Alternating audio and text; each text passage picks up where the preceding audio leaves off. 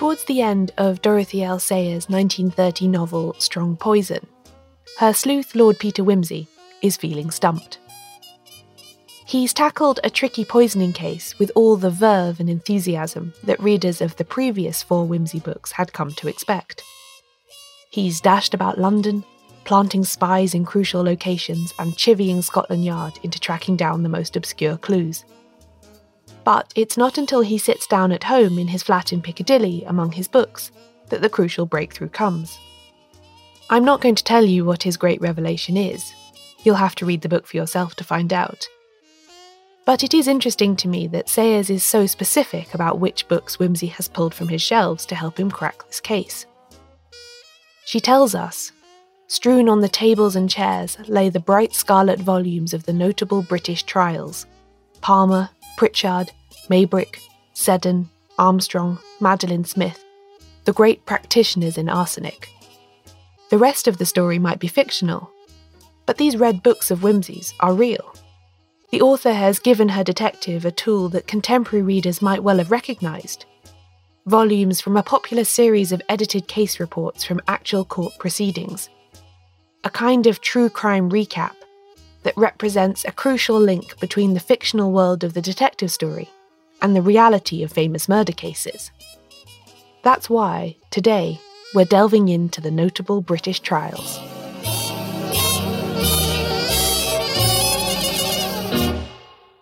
Welcome to She Done It. I'm Caroline Crampton.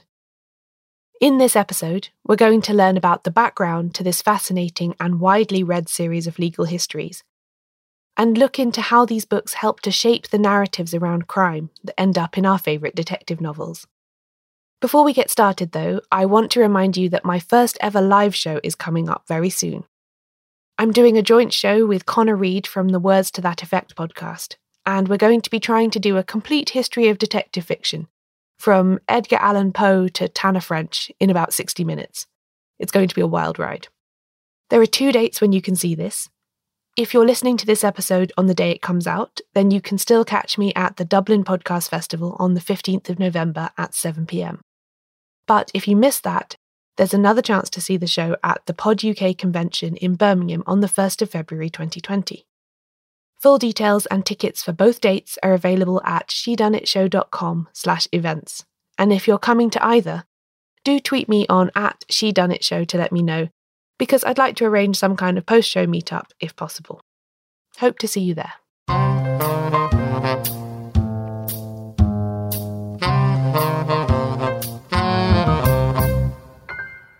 To begin at the beginning then, how did Wimsey's bright scarlet volumes come into being?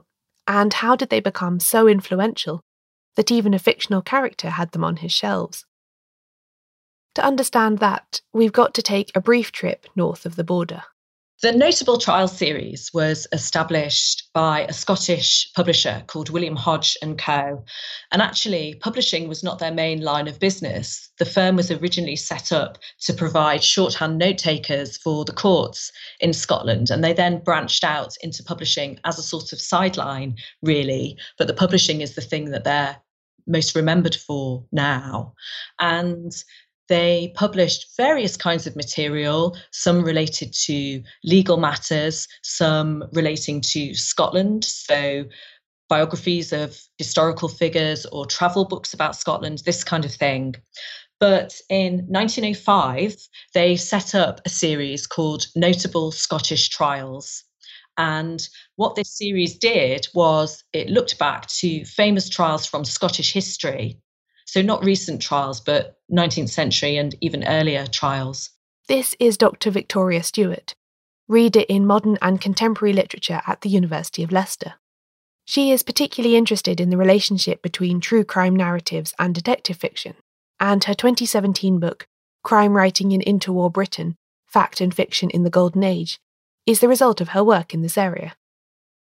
Although trials are, then as now, generally open to the public, the creators of this series recognised that spending days on end in the public gallery was not necessarily a practical thing for everyone who might be interested in legal matters to do.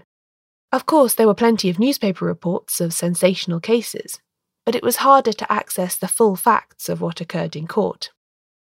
The books were therefore put together with this in mind. What you got in each volume was an edited transcript of the trial where that existed, and sometimes they had to patch together different kinds of sources to produce that narrative. And each volume also included an introduction which would explain why this was a notable trial, what the key points of legal interest might be. Now, those introductions were sometimes written by people who were lawyers, who had legal qualifications. And they were aimed at quite a wide audience. The hope for this series was that they would be of interest to the general public. So it was an alternative to give people a sense of how the justice system worked, really.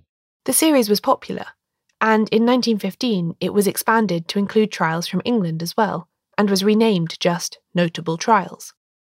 As well as looking back to key cases from history, it began to cover recent cases that readers would have been familiar with from news reports. In the 1920s and 30s, that's when the series was really at its height. So at that period, what they were doing was partly continuing to publish historical cases. And in fact, some of the cases that had first appeared as Scottish trials were republished, actually given fresh new introductions, and appeared under the Notable Trials series. But they also started covering very contemporary trials. And in some cases, a volume might be appearing 18 months or 2 years after the actual trial. That period in the 1920s and 30s, of course, is what we refer to as the golden age of detective fiction. And it's when major novelists from the genre like Agatha Christie, Dorothy L. Sayers, Marjorie Allingham and so on were beginning to publish their best-known works. Given the public interest in reading about fictional crimes, it follows that a non-fiction series with a similar subject matter would also find an eager audience. By this time, it was James Hodge, the grandson of the original Hodge that started the company publishing Notable Trials, who was editing the trial transcripts and commissioning the introductions for new volumes.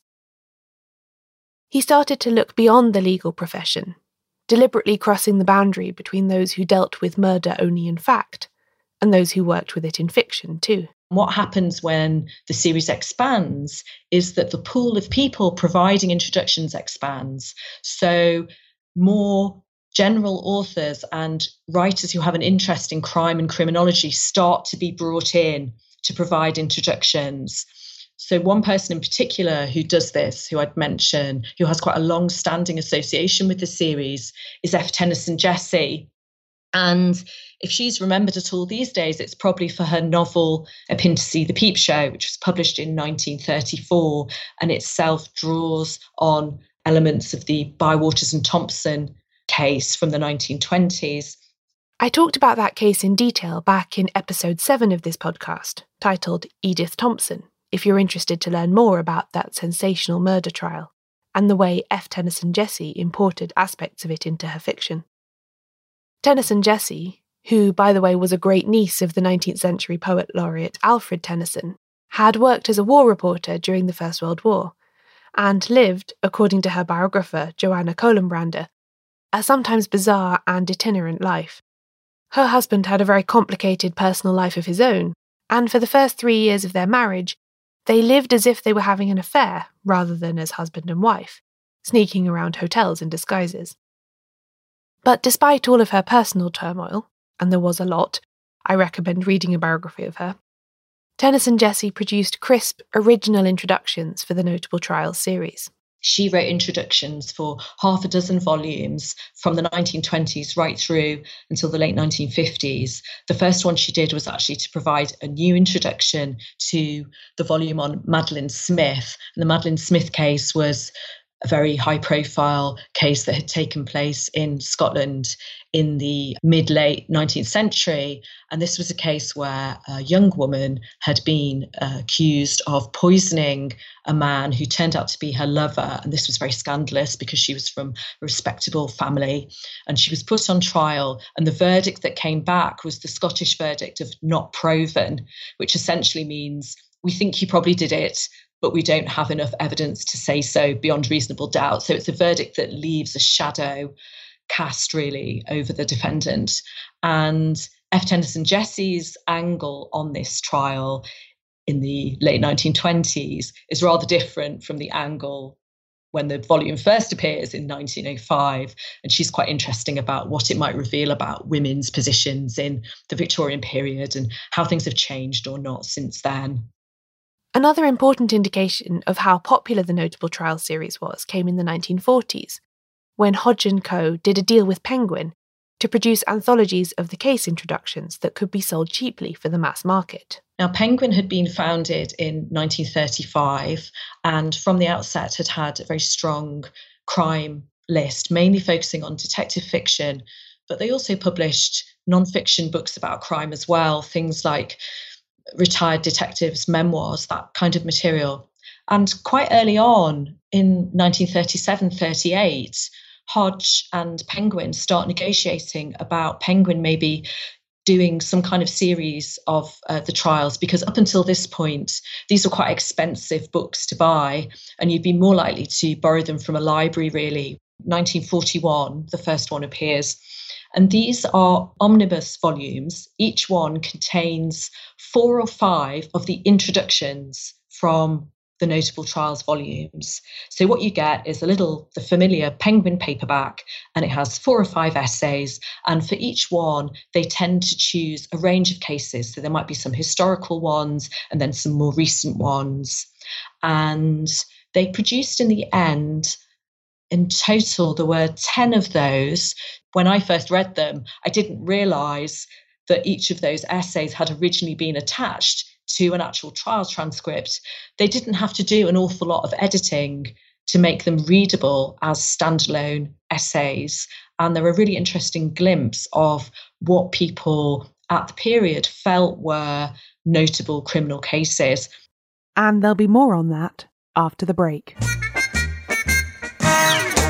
In History's Secret Heroes, Helena Bonham Carter shines a light on extraordinary stories from World War II. This is a series that tells the tales from the Second World War that are unjustly less well known than the oft-repeated histories of that time. Personally, I tend to default to the position that military history, or the history of wars as it is usually told, is just not for me. But diving into this series has shown me that I can be wrong about that, and that maybe I just haven't been experiencing the right sort of history. The brand new second series of History's Secret Heroes is out now, and it's absolutely full of brilliant episodes that had me gripped from start to finish. In it, we learn how a single woman, Christine Granville, skied into occupied Poland and gathered essential intelligence for the Allies, which changed the course of the war. We also look at how Raymond Gurem used his circus skills to break in and out of a Nazi internment camp to sneak in food and supplies for his family, and how a young Filipino woman named Josefina Guerrero took advantage of her health condition to join the resistance and become one of the most consequential spies of World War II. I'm especially drawn to stories about code breaking, as I love puzzles, and to me it often feels like the real-life counterpart to solving a mystery.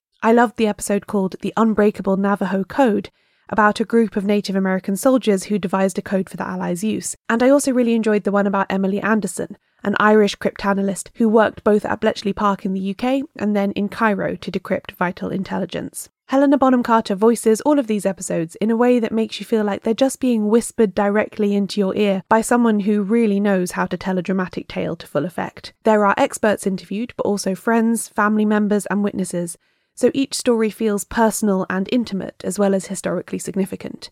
Episodes will be released on Mondays wherever you get your podcasts. But if you're in the UK, you can listen to the full series now, first on BBC Sounds.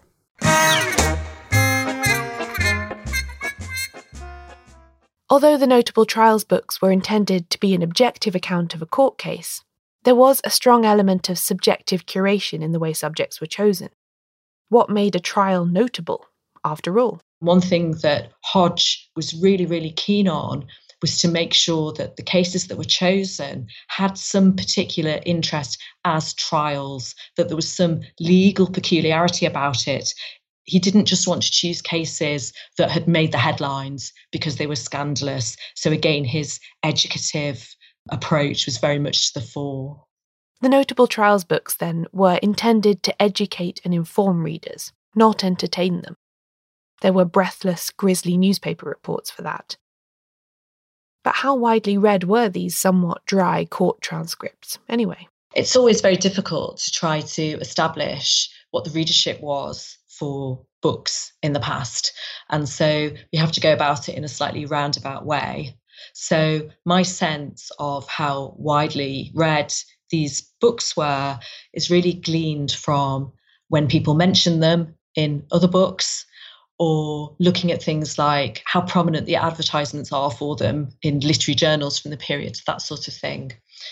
So trying to deduce how well known and how widely read these books were using that material, it's obviously not a scientific way of going about things. But for instance, I've certainly seen it mentioned in memoirs of lawyers that they've had a whole set of them in their offices, for instance. So they do seem to have got a legal readership.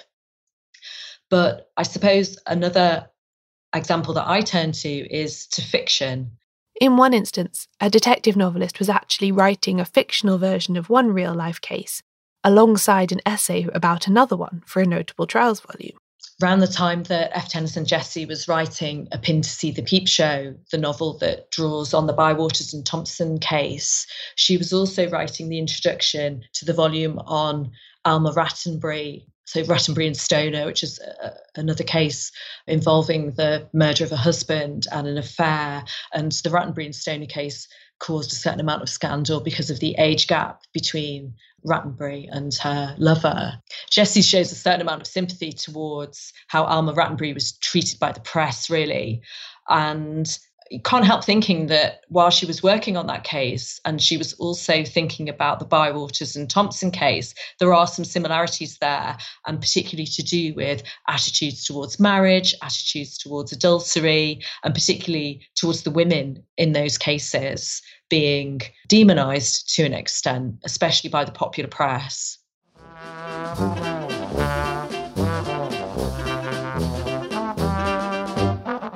The Rattenbury case from 1935 was of great interest to another detective novelist too. In The Anatomy of Murder, a collection of non-fiction essays about real-life crimes written by members of the Detection Club and published in 1936, Anthony Berkeley, under his pseudonym Francis Illis, writes about this case too. The relationship between adultery and murder was a theme that Berkeley came back to many times in his fiction, such as in 1929's The Poisoned Chocolates case and the 1931 Francis Illis novel Malice Aforethought. In her book, Victoria posits the existence of what she calls a shared canon of classic crimes, which the notable trials books helped to fix in the public mindset, and with which writers like Berkeley, Sayers, Tennyson Jesse and others were in dialogue, in both their fiction and their non-fiction writing. Others made this connection too. In his 1946 essay, Decline of English Murder, George Orwell identifies what he calls our great period in murder, our Elizabethan period, referring to the years between 1850 and 1925. The famous crimes from this time are, quote, murders whose story is known in its general outline to almost everyone, and which have been made into novels, he says, making explicit that connection between accounts of real-life events and crime fiction. Orwell is partially writing about sensationalist newspaper coverage here, but he does also refer to verbatim accounts of trials too. It's clear that texts like the notable trials books have contributed to the creation of these famous murders. As we've already seen with Peter Wimsey reaching for a volume from the series to help him solve a case, these books were thought to be well known enough by the general public to merit casual inclusion in detective fiction. As well as in Sayers, there's a reference to them in Gladys Mitchell's Death at the Opera from 1934, when a victim is described by a colleague as, quote, just the sort of woman you read about in the Great Trials series, you know, morbid and quiet, with all sorts of repressions and complexes. In other words, she was the type of woman who would get herself murdered in a way that will attract a lot of attention, some of it of an unwholesome nature. And the Great or Notable Trials rubric provides an excellent shorthand for that.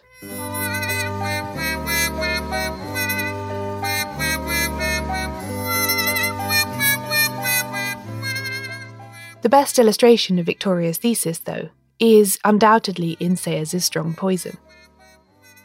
There's an added layer of connection there since Harriet Vane, the woman accused of poisoning her former lover, is a detective novelist herself.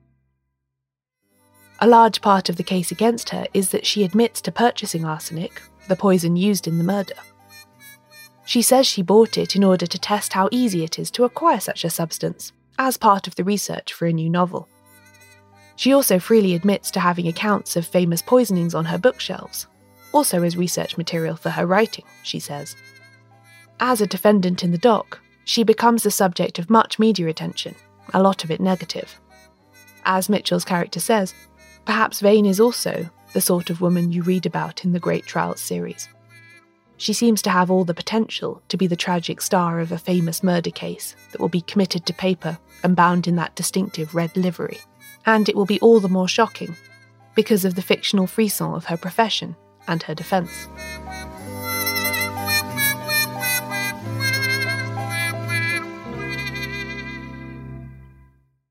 It's therefore all the more apt that Wimsey uses accounts of real-life cases, in the form of his notable trials books, to crack the invented mystery that Sayers has concocted for him. Fact and fiction meld together, until it's difficult to say whether it's art imitating life, or the other way around.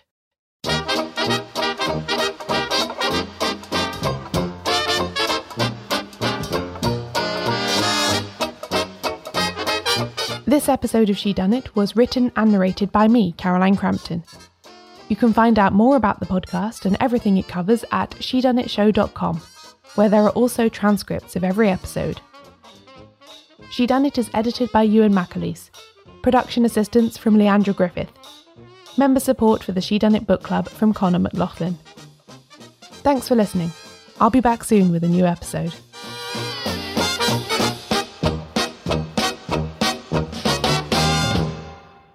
Next time on Shedunnit, The Competent Women. Hi, my name is Kay Adams, and to be honest, I'm not so good with the ageing process, so I enlisted my old chum, the filter-free Cara McKenzie, to advise. Could you imagine being a porn star? The room would need to be really hot for me to strip off. To be honest, she's not much help, but she is rather amusing. And along with some great guests, Jo Brand, Andy Oliver, Anton Dubeck, Ruth Langsford and Craig Revel-Horwood, darling, we are learning how to be 60. Listen wherever you get your podcasts.